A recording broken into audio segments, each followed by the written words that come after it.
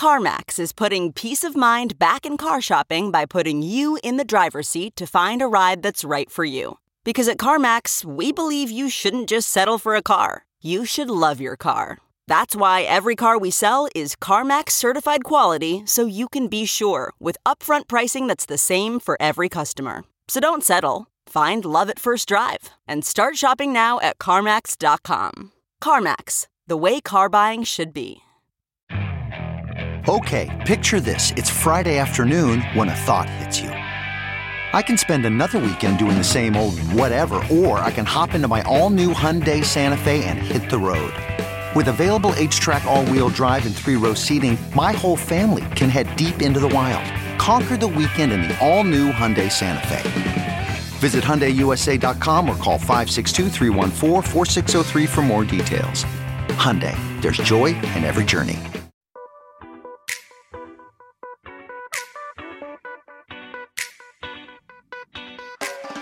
This is the Hash Podcast.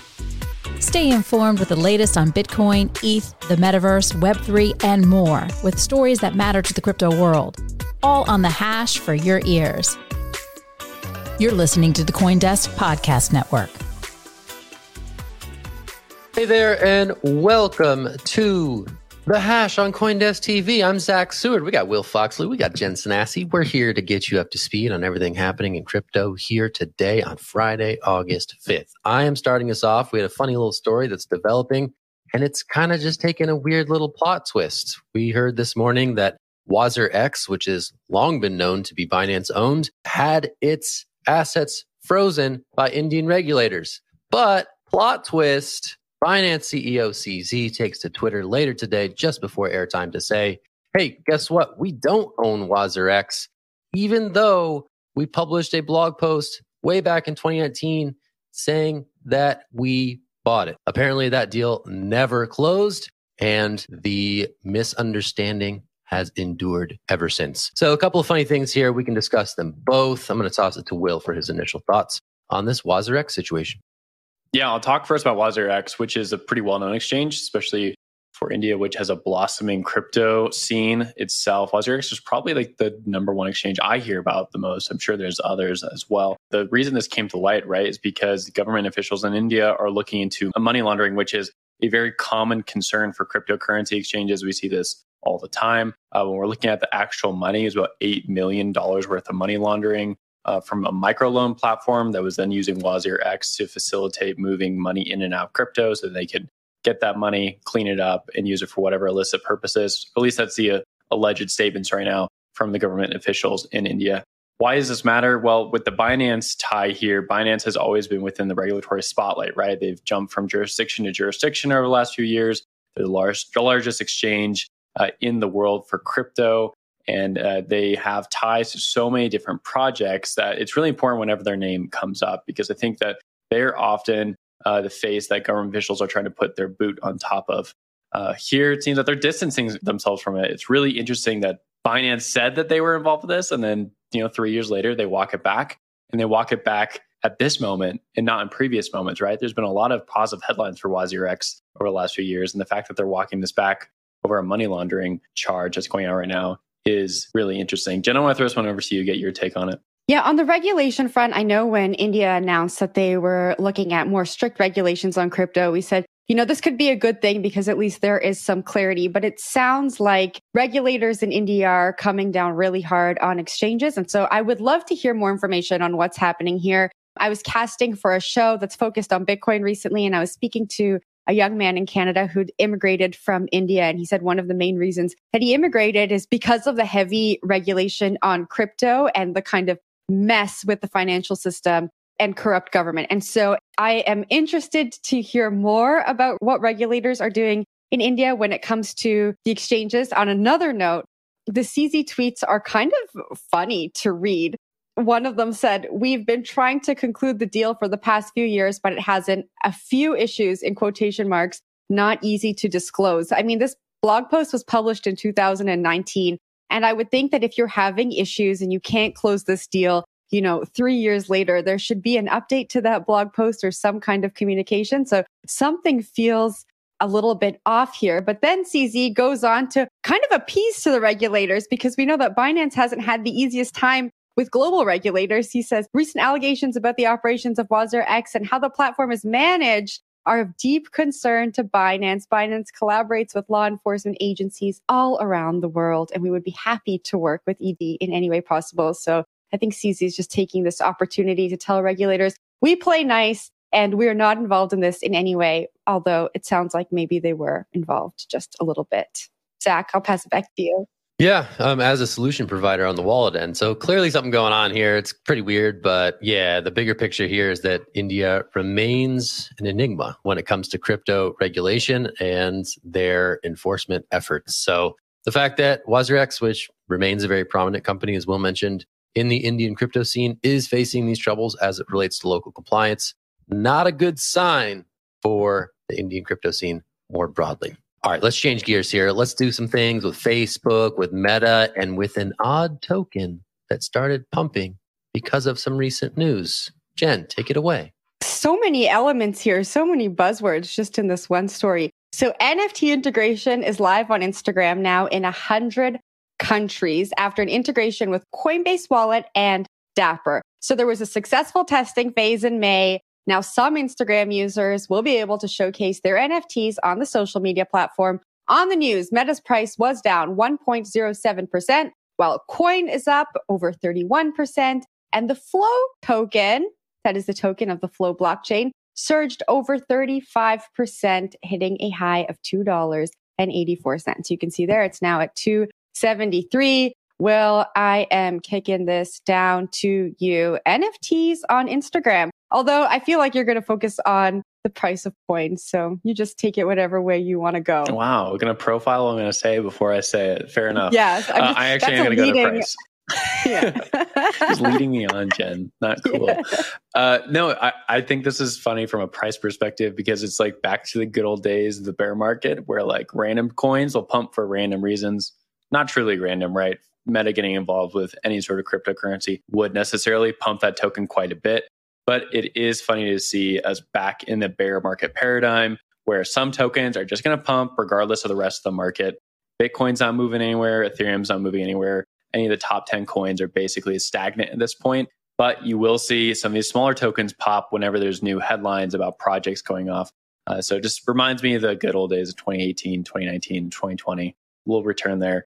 The NFT spot or the metaverse spot here is definitely interesting. And Jen, really just like more claps to you for being on top of this NFT game, metaverse stories. Like it's only becoming more important.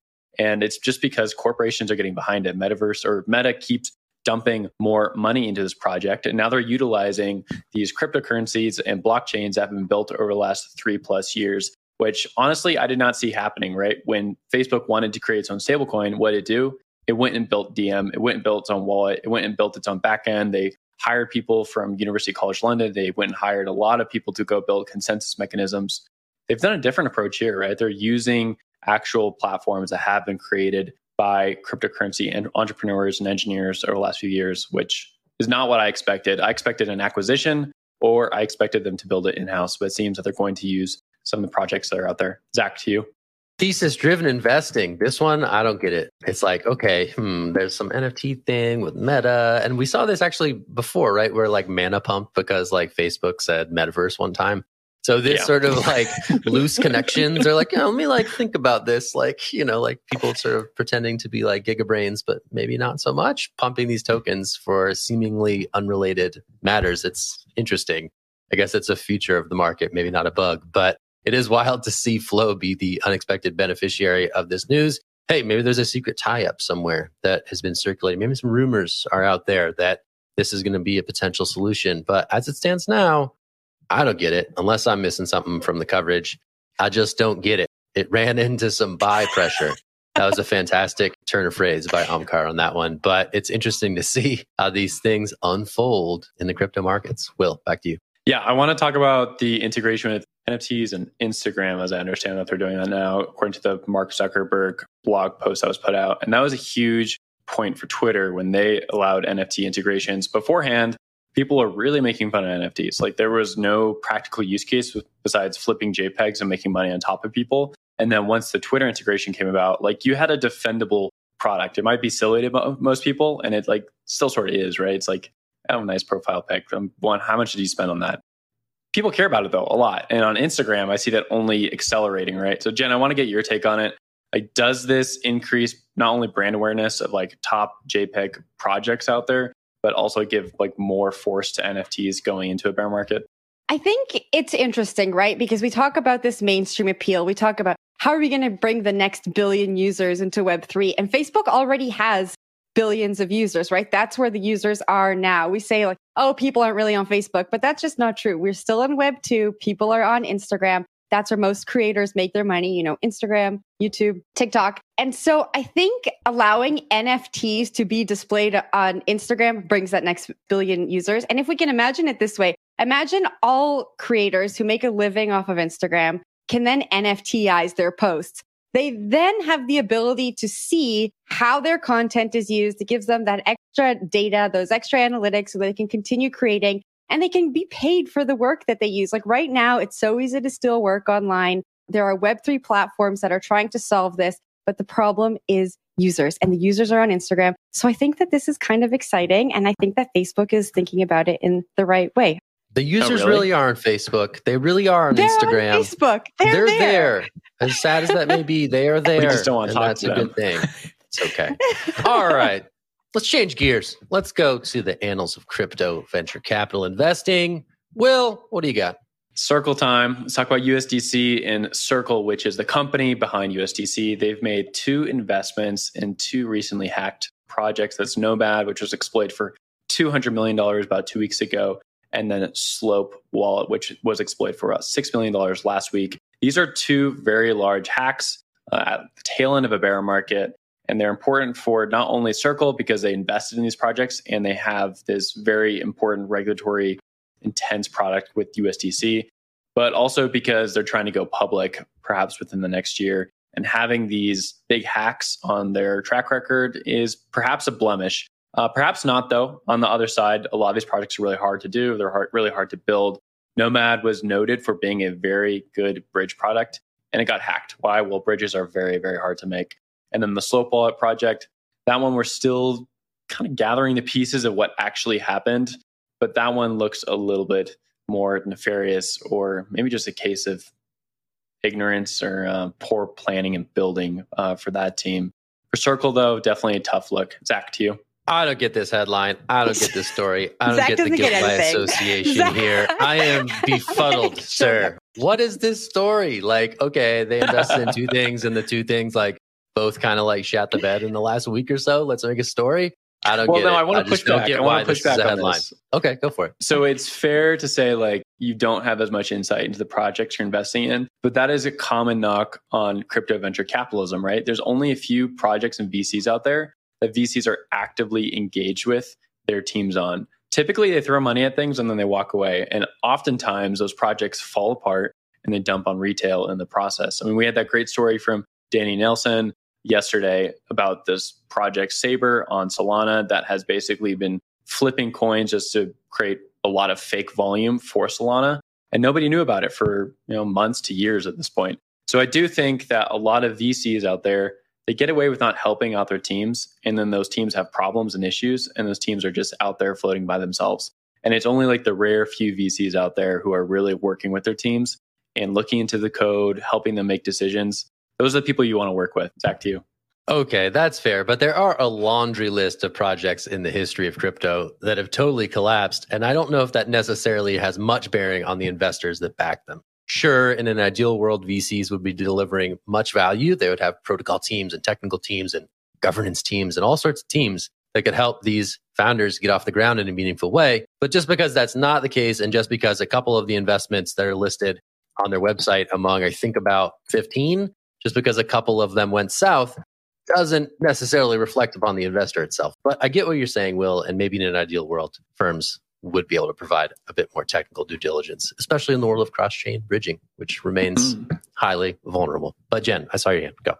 I'm with you, Zach, on this one. I'm sorry, Will. I think it's unfortunate. It's a narrative blemish, right? I mean, it didn't cause Circle any financial damage, I think that this will definitely be brought up again if Circle faces regulators, let's say, in the near future. I think that it will be brought up, but it's something that is easily explained away. And I don't think it's anything original from the VC side and from the crypto side. We see a lot of hacks, a lot of exploits. We're building and learning. It's still really early. And so I think it's a narrative blemish, but to draw the parallel that these two hacks, have something really to do with the business structure of Circle and they're responsible is it's a bad parallel to draw. I was looking for, a better way to say that, but you said it so well.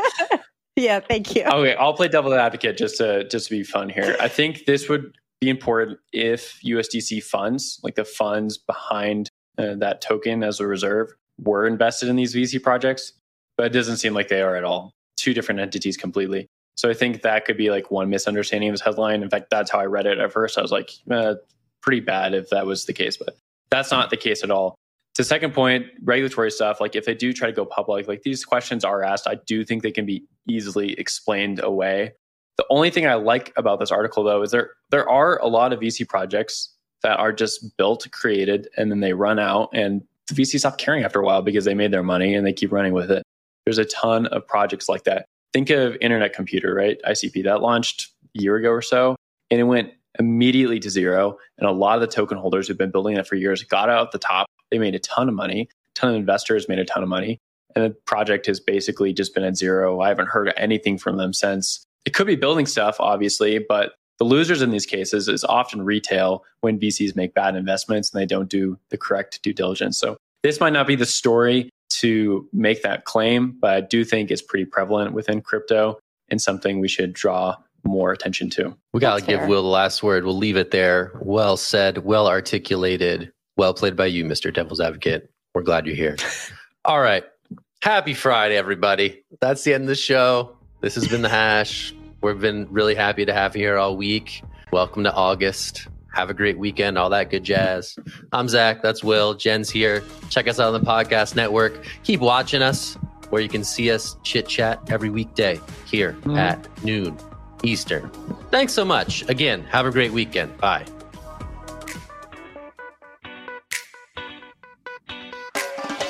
You've been listening to The Hash on the CoinDesk Podcast Network. We would like to hear from you, so if you have any questions or comments, please reach out to us at podcasts@coindesk.com, subject line, The Hash, or leave us a review on your favorite podcast player. Thanks for listening.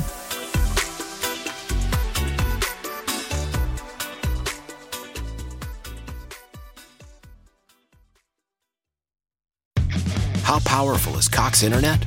Powerful enough to let your band members in Vegas, Phoenix, and Rhode Island jam like you're all in the same garage. Get gig speeds powered by fiber from Cox. It's internet built for tomorrow, today. Cox, always building better. Download speeds up to 1 gigabit per second. Cox Internet is connected to the premises via coaxial connection. Speeds vary and are not guaranteed. Cox terms and other restrictions may apply.